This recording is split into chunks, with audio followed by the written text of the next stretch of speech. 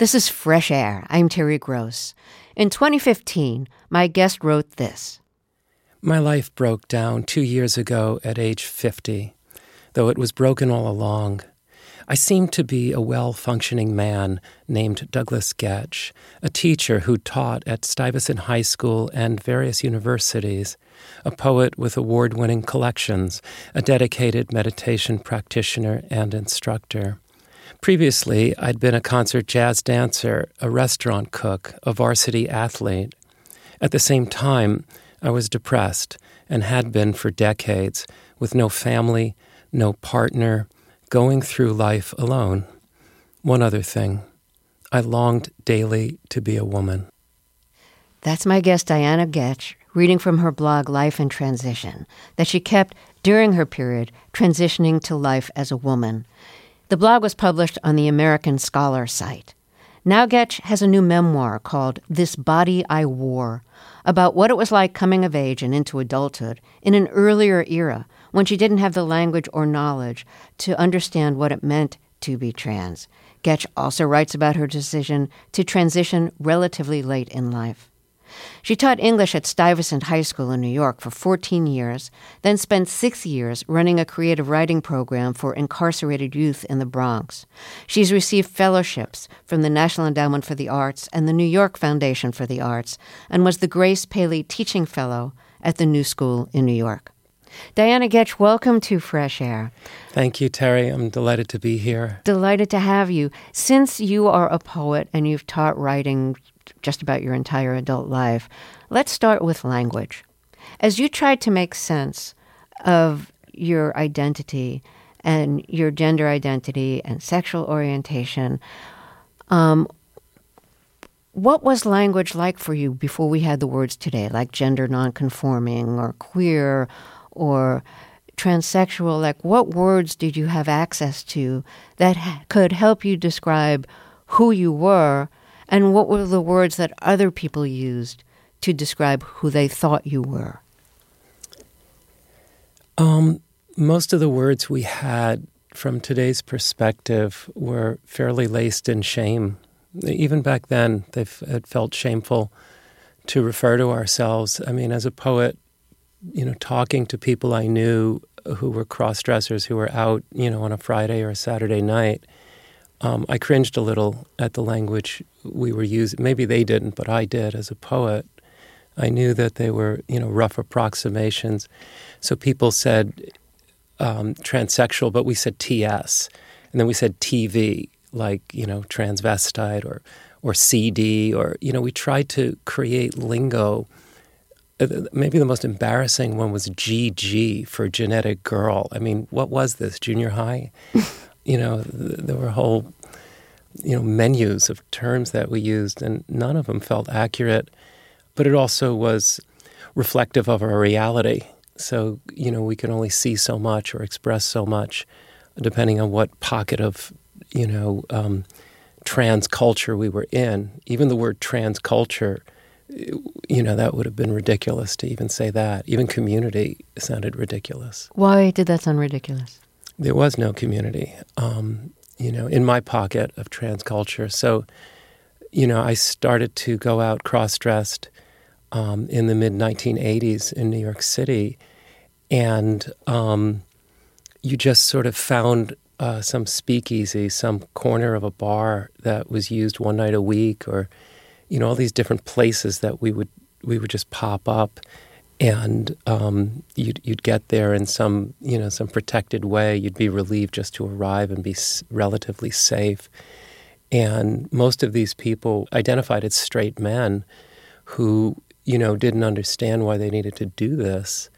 But there were other pockets of what we would now call trans culture that had a very different experience. These were earlier people who had transitioned already, people who were more woven into gay culture, so-called street queens, other people who are early transitioners who were kind of out. And they had a kind of family that you would see in ballroom culture and things like that, alternative family, and they were forming communities. Why weren't you a part of that?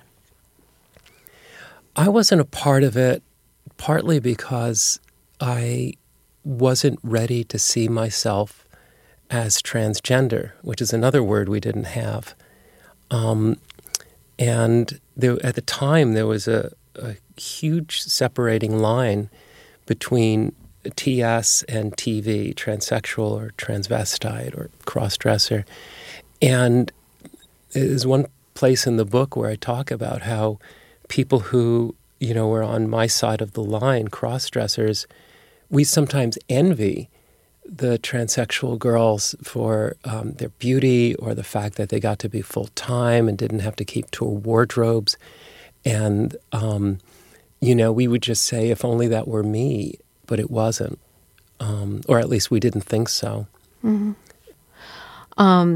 So how did the woman you wanted to be, when you were first realizing that you really wanted to live life as a woman, how did the woman you wanted to be then compare to the woman who you are now that you actually are living as a woman? That's a great issue. I wrote a column about this early on. A lot of us, take on role models. And, also a lot of, people, socialize as girls. They take on role models all the time, ordinary, female people. And we, in the beginning, a lot of us just kind of fake it till we make it. And we look around, at least I did, who will I be, And then I stopped and I said, well, I'll be me. But there were two role models in particular that I just admired, and they were both artists. And it wasn't so much their style or how they were, other than how free they were. They were full-throated people who just seemed thoughtful and free in their lives. One was Laura Jane Grace, who fronts the band Against Me, a punk singer, who transitioned just a couple years before me. And another one was Justin Vivian Bond, the great lounge singer, cabaret singer in San Francisco and New York. And both were just out and so free, and I just admired them. Early on, when you would go to like underground bars and you were able to cross-dress, you'd wear things like pantyhose. And, like your author photo in your new memoir, you're wearing a denim jacket. You know what I mean? Yeah. So I'm just curious there about what you saw as female or feminine that you aspired to back then, and what you're comfortable in now, expressing yourself. That's another great issue. Clothes, for me, even growing up as a child, were like the only gateway in my childhood mythology of what would get me to who I wanted to be. Even though I didn't even use that language, I just saw female clothes as these talismans, these devices that made girls female. And I needed a mythology of what would make a person female, because deep down I needed something to make me female. And so the clothes, before I transitioned, had this power. And then that power transformed, when I came out and when I transitioned, and I'm going to live this way. And, I didn't need to worry as much about feminizing. The other thing that happened with clothes, when you go out cross-dressed in the 80s and 90s in New York City, those clothes were a kind of protection, and how well you did your makeup were a kind of protection. The better you did it, the more you might pass, So it also had that kind of effect. And then, just living as a woman and all the other changes that come with it, I'm less dependent on, presenting and performing, and I could just, I don't remember the first time I wore jeans when I was out, but it took a while because I needed that skirt, that icon for people to look at me and then look away and go about their day. Yeah, you actually have a very funny line about the early days when you were dressing in women's clothes and going to these underground bars, and you wanted to look like a woman who had accidentally wandered into the wrong bar. And so it sounded like you were kind of conservatively dressed. Yeah, well, certainly compared to a lot of my fellow cross-dressers, because everyone had a different style, and so much of it was so over the top. Mm-hmm. And I was like, some executive secretary coming from work. But at the same time, we all had this ideal of what's feminine. So, when I was a kid watching Superman, that Superman costume was pretty great. But I was looking at Lois Lane. I thought that was even better. I thought she had the superpower. When she had these business suits with really padded shoulders and yeah. So you transitioned pretty late in life. You were around 50, and we're talking around 2015 and 16. What's unique about transitioning at that age? And also about having kind of, lived in this in-between world where you couldn't really be who you were for so much of your life before transitioning to life as a woman. Yeah, in terms of, being a 50-year-old, it was actually 2014 where I came out to myself. I was alone on a solo meditation retreat, actually.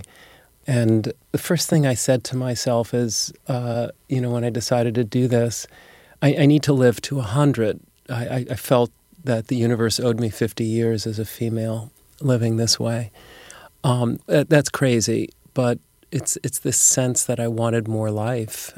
And I think, for me coming out, maybe for anyone coming out, you take a path of almost maximum safety. If it's safest to be in the closet, then you need to be there. And at a certain point, it becomes safer to come out, at least for me. People call you brave. I think that's often they say that to other me, like, I wouldn't want to be you, you're brave, or you have to be brave. But for me, it was more like it got to be that to continue life, as a man was even scarier than to transition. It had gotten that way. It seems from your memoir that every time you made a big change in terms of the transition and in terms of living publicly as a woman, you were nearly on the verge of suicide. It's like you didn't really have a choice. Like, if you wanted to live, you had to make a change. I think so. There's, one of these Tibetan gurus had said, you don't really find out about yourself until you're cornered. But even more apropos, there was a trans man I heard speaking. It was while I was writing this book, and he said that his transition was a death gift to himself. And I related to that from the very. I'd already written the prologue to this, where it's really presented as a death gift, even just to go out cross-dressed for the first time. There's just so much fear and resistance, and again, unlike today, back then, your life was going to end pretty soon. Transsexual people, which was the language used then, did not tend to live very long, and did not tend to participate in the things that normally give life meaning when you think of community or family or career, or none of those things were open at the time to transsexual people. So it was like looking at the end of life. What's it like for you now to see, children, basically transitioning to male or to female, at such a young age? Is it something you think you would have wanted to do when you were that age? I think so. It's hard to say, how much of trans visibility that we have today, what the effect of it would have been on me as a child. As a child, I was born in 1963, and there were such rough approximations for who, we could be. And, I go through that at some point in a childhood chapter. You have people like, Milton Berle and Flip Wilson and then some more accurate, performers and people who, could really make a transition visually. But most of it was just these suggestions theatrically on television shows, and that wasn't much of a model. And of course, you couldn't record it or play it again or see it in a magazine or what have you. So, if you don't see it on the outside, you tend not to see it on the inside.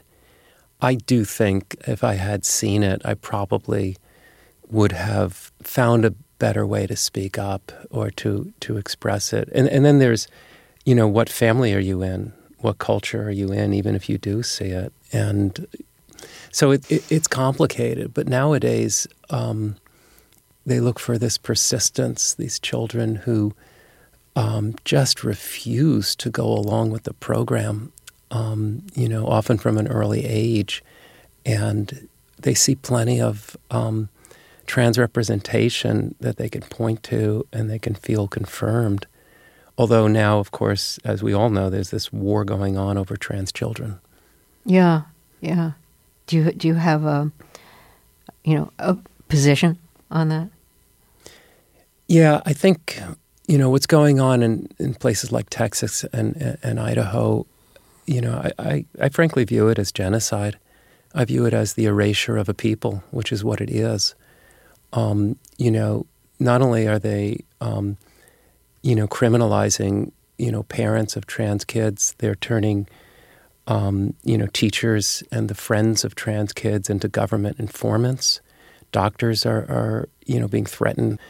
But, they're criminalizing anyone, aiding and abetting someone being trans. But they're also eliminating, books and the ability to talk about it in school. And here are these trans kids. Here are these trans teachers or queer teachers who can't state who they are, just plainly who they are. Yeah, it's like we're living in two different worlds at the same time. In one world, people can be out and trans, have a culture, have a wider world that they can be part of. At the same time, especially in some places, it is really dangerous. Yeah. And as you're saying, it's becoming criminalized. So it's kind of crazy that the world should be going in two opposite directions at the same time. I suppose that's what happens when there is still, like transphobia and homophobia, and more people are coming out as who they are. The other side is going to have a stronger reaction. Yeah, I think that was in play. It was the kind of thing happening, during maybe the later Obama years when there was this kind of upheaval, explosion of trans visibility.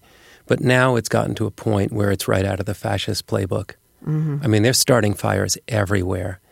And with regard to trans people, to call us child molesters and groomers, I mean, that's right out of Nazi Germany. I mean, that's exactly the move that Hitler was making to, ostracize groups and create the most fear possible. Do you feel less safe now? Not in New York City, but, as soon as Trump was elected, I mean, I was with a trans friend, watching in a Brooklyn bar. We were just getting together to watch that election in 2016. And as soon as they called Florida, I mean, the blood just drained from both of us. We looked at each other. And I knew the country became more narrow for me. I guess narrow was the word, that there were fewer places I could go. There's a danger element for me, but it's far more for, a trans man or woman of color, especially women, and then the kids. It's almost like it's created these levels of privilege within the trans community. They've always been there, but they're much more stratified now based on, geography or education or age and family. And I mean, there's all kinds of various levels of privilege. Yeah. Well, I want to talk more, but first we have to take a short break. If you're just joining us, my guest is Diana Getch. Her new memoir is called This Body I Wore. We'll be right back. I'm Terry Gross, and this is Fresh Air. Let's get back to my interview with poet and creative writing teacher Diana Getch. Her new memoir is called This Body I Wore. It's about growing up and going through life as a boy, then a man, and then living publicly as a woman, starting around the age of 50. When you were first starting to live some part of your life as a woman, mostly nights where you could go to bars where you would be accepted in women's clothes, and those bars tended to be underground bars. So very early on, you'd go through the classified ads, this is before the internet, and find places like the Eulenspiegel Society, which is basically an S&M association. Yeah. You weren't into S&M, but you felt like you saved your life by going there. What did you find there that was liberating? What did you find there that was alienating? Well, I believe it's the Eulenspiegel Society. Okay. Yeah, it's a strange name. That was the first night I went out dressed. And it wasn't so much what I found there. I mean, what I found there was a situation where they would take me. You know, there's this line by Robert Frost from The Death of the Hired Man. Home is where, when you have nowhere else to go, they have to take you in. And these BDSM places would take us in. In fact, you know, if you were cross-dressed, they'd consider you a woman. They wouldn't charge you money, some of them, whereas they'd charge the men $20 or $30. So that's real acceptance. And it was another kind of facsimile situation, though, or a rough approximation, because, you know, you functioned in their world as, you know, sissies or whatever fantasy roles they might have, even though I was not about to participate in some psychodrama or, you know, role play sexual situation. I was still, you know, part of the atmosphere, and they wanted me, they accepted me, and others like me. So it was just one of the clubs you could go to in a culture that was much less open to us.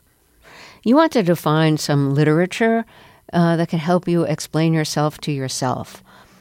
And the magazines that you were able to find about people who were transsexuals, those magazines were in porn shops. What magazines were they? And how did it feel having to go into porn shops to find them? Yeah, there was a range of magazines, everything from very, XXX, you know, pornography, depictions of sexual acts and so forth, every kind of fetish you could imagine, you know, with regard to cross-dressing or transsexuality. And then there were these kind of, I call them the ladies' home journals of cross-dressing, you know, Tapestry and Transvestia, which, you know, were just, it was like, you know, Emily Post and Miss Manners and very kind of Victorian almost with the way people dressed and spoke, and this is how you are a lady, and this is how you hold your pinky out when you drink your tea or whatever. And then here I am in a porn shop looking at this. And again, a porn shop was this other place, just like what you were asking with the S&M type places. The porn shop was another place where, you know, sex and acts of sex are kind of, you know, right in front of your face. I mean, that's why people are going into these stores, is to engage in this stuff. At a previous chapter, I take myself to the New York Public Library to research this in 1985, and there was nothing helpful. And I was reading scientific literature. None of it spoke to me at all. And in fact, all of that literature looks extremely primitive now. So to go out and just find out about yourself, we have all of New York City, which was called the best city for this, just finding out who you were. Still, you were in these places that were, you know, seedy and filled with shame. There were contradictions in your identity before you started to live publicly as a woman. You were assertive, you were competitive, you were athletic, you walked and talked like a guy. I'm quoting you here. I know. You also took ballet classes and other kinds of dance classes. Yeah. You were athletic and strong. You were on the soccer team in high school. But people thought of you, or you thought of yourself, sometimes as a sissy. People assumed you were gay. But you didn't think that was quite the right description. It just sounds so confusing in terms of how other people perceived you and how you perceived yourself. Yeah, people will just put you in the most available category they have. And at a time when there was no category for trans, at least not where I was growing up, not in Northport, Long Island, or other places in Long Island, they just made this other assumption. And they were sure about it, because what else could you possibly be? It was an act of deduction. I mean, interpersonally, if there's no language for it or no category for it, you kind of don't exist. And, so I was confused about myself. I never deep down thought I was gay, at least a gay man, because, there's no evidence for it. There's no desire. I never desired sexually, a male person. And the people who was so sure I must be gay, they could not find me with a boyfriend or with any, there was nothing there. So yeah, there's this adjacent category of me being gay that almost runs alongside my whole life. And then this other kind of adjacent world of S&M that I didn't realize was so prevalent until I wrote the memoir, actually. It keeps popping up. I'm in these clubs and these places. And both of these kind of adjacent, identities or lifestyles, they could just have me, be there, but it wasn't it. Let's take another break here, and then we'll talk some more. If you're just joining us, my guest was Diana Getch. Her new memoir is called This Body I Wore. We'll be right back. This is Fresh Air. This is Fresh Air. Let's get back to my interview with Diana Getch. Her new memoir, This Body I Wore, is about growing up and living as a boy and a man, and then transitioning to living life publicly as a woman at around the age of 50. So when you were in your late 40s and you decided to transition and live publicly as a woman, one of the things you did was voice training. And I'm wondering, what are some of the things that you learned about your voice living as a man compared to your voice living as a woman? I'm always interested in everything related to the voice. Yeah, that's a really interesting issue. If you line up 100 trans women, let's just say, many more will pass visually than will pass vocally. And by passing, I'm just thinking of safety, that you can walk through Grand Central Station and no one's going to out you or what have you. But vocally, it's a whole different story. And I wanted to have at least some amount of training, some amount of, modification to be congruent, for someone to listen to me and feel like, okay, this goes with what I'm seeing. At NYU, there was a graduate department. They were training graduate students to be vocal clinicians. And Darlene Monda was the head of this, and she thought that helping trans people retrain their voices was just a great service to everyone involved. There are certain vocal characteristics that they look at. Most people only think about pitch. Are you talking high? Are you talking low? And it can get a lot of trans women into falsetto, which actually doesn't work so well. But there's pitch, and then there's something they call prosody, which is the music. And they would say what would typically be more feminine is more variation in pitch, high and low, and that kind of thing. Then resonance, where does the voice resonate? In the chest, in the head, in the nose, in the forehead, in the mouth, the lips, or down deeper in the throat. And then there's a fourth I can't think of right now. And I quickly saw that the very instrument with which a woman produces sound, just an ordinary woman versus a trans woman, it's a completely different instrument, or women versus man. And then every syllable the way the tongue is in the mouth on every single syllable, I found to be different as well. I mean, and any plosive, any sibilant, any all of those wonderful words, and sometimes they had us choose a vocal model, and I looked for some alto out there. Hannah Storm, who's the sportscaster for ESPN, had a wonderful voice, I thought, to model. You actually were someone also who is very worth modeling for me, because you're an alto, I believe. Really? Oh, yeah. I mean, you have one of the great voices, but it's also a voice that's far more available to me than, say, Michelle Pfeiffer or... Yeah. Was singing a part of this? Yeah, I did. I would do some singing. I would try something in a higher pitch than I could do, but would maybe make me stronger in the higher notes. I even joined a church choir as a tenor. I am not a tenor. And it took me into these realms. And there was an older woman who had maybe done a lot of smoking who was in the tenor section. And she said, "Oh, good, another woman tenor." Having lived through what you've lived through, what do you think the line is between gender as a social construct, as a behavior that you kind of socialized into doing, and gender as something that is just kind of deeper? It's not what you're trained to do. It's just an essence that is there and can't be snuffed out, even if the culture wants you to. Right. Yeah, I think gender as a social construct is a highly problematic issue for a trans man or a trans woman, as opposed to people identifying as non-binary. I cannot speak for them, and I won't.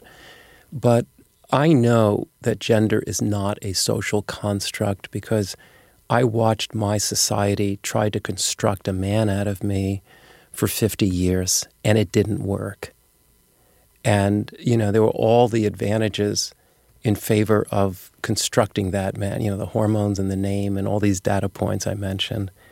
And what's disappointing to me intellectually, actually, frankly, what's stupid, is there is a lack of specificity when we talk about this. Gender roles are certainly a construct. Let's start there. Who does what job and who plays what role and what do they get paid, and that's a construct. But gender identity, that is not constructed. So even when you say, in your introduction about transitioning or a gender transition, I don't think anyone ever transitioned their gender identity. I certainly never did. If I did, it was to try to become this man. So what you have to do, to quote the poet Rilke, you must change your life. I can't change my gender identity, so everything else had to change around it. My driver's license, my name change, my wardrobe, et cetera. Everything changed that way, my body, in order to align with my gender identity. So, strangely enough, the very word gender transition carries with it a big misunderstanding. That's the one thing that doesn't transition. I had told you off mic that I love the title of your memoir, which is called This Body I Wore. And you told me you really wanted to change the title. So what don't you like about the title, and what do you wish it was? What I feared about the title is this trope of born in the wrong body. That can work, especially early on when more people were coming out. You tell someone who can't understand that you're trapped. You're a man trapped in a woman's body, a woman trapped in a man's body. And a lot of people say, okay, I can understand that. We have a right of, habeas corpus, and yeah, you shouldn't be trapped and that kind of thing. But, for me, my experience was not that way. It was my body that desired this. From the depths of me, I wanted this. And it was my body that opened up and felt free, presenting as a woman. And it was my thinking mind that had to go kicking and screaming. that was full of fear and terror and protective thoughts and so forth. And I mean, I once said to this trans feminine spectrum group, the support group I was a part of, when I heard yet again, I'm a man trapped in a woman's body. And I just said, maybe we're trans people trapped in trans bodies.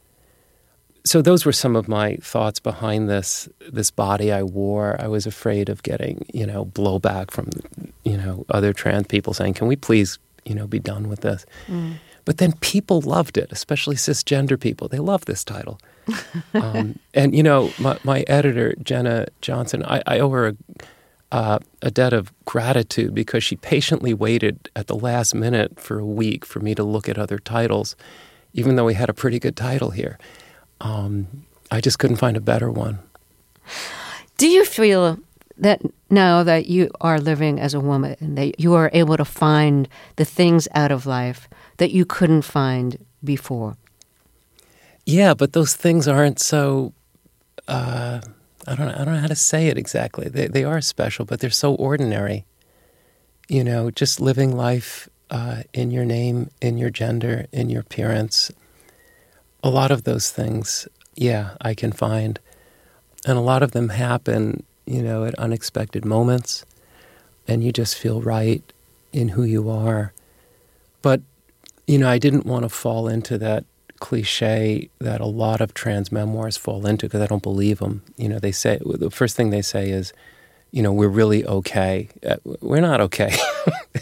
There's a lot of trouble, and, I feel it too. There's a lot of work to do. There's a long way to go. And the other thing they say is, we're people, we're human. And, if you have to make a case for that, you've already lost it. So, I didn't know how the last page was going to work out. How am I going to end this thing when I still feel a lot of trouble and chaos, and a lot of the people I know do. And yet, we're doing what we have to do. Well, let me reintroduce you. If you're just joining us, my guest is Diana Getch, and her new memoir is called This Body I Wore. We'll be right back. This is Fresh Air. The internet was really helpful to you in terms of finding out information, but also connecting to other people and reading their stories. You didn't have to go to a porn store to find what you wanted to read. Which wasn't porn. I mean, we wanted to read things about trans people. Right. So the internet was great in terms of that. People who are trans tend to not want to ever use their dead name, the dead name being the name that you used in the gender that you did not identify with earlier in your life. With the internet, and with somebody who was a published poet who gave readings and who, had readings and talks that were already on the internet, like not only is your dead name on there, but your dead gender, I don't know how to put it exactly, is on there too. And I'm wondering how you feel about that. Yeah, it was, more public than most transitions, although we've seen public transitions that are even more public than mine, of course. How do you relate to this life for the first 50 years? I think it, part of what the memoir does is, as I write in the summary of it, what happens when the before photo lasts that long, and you can't just dismiss it. Of course not. Somebody once saw a picture of me. This is our big parlor trick to have a before-after picture. And the person who saw it had taken one of my author's photos. It was a friend of mine who was a good photographer. And she saw a picture of me now. And she wrote this little narrative of me right there on Facebook that, oh, God, you're so less sad now, and I really see this, and before it was like that. And I just did not like this person telling my story, and everything felt wrong about it. And I actually responded, and I said, that guy, quote unquote, that guy saved my life. And, of course, now I'm, misgendering myself, but for that post, I said, the person you're talking about saved my life. So, you can go ahead and call that person sad or whatever you want, but that's not how I think of that person. And now I forgot the question.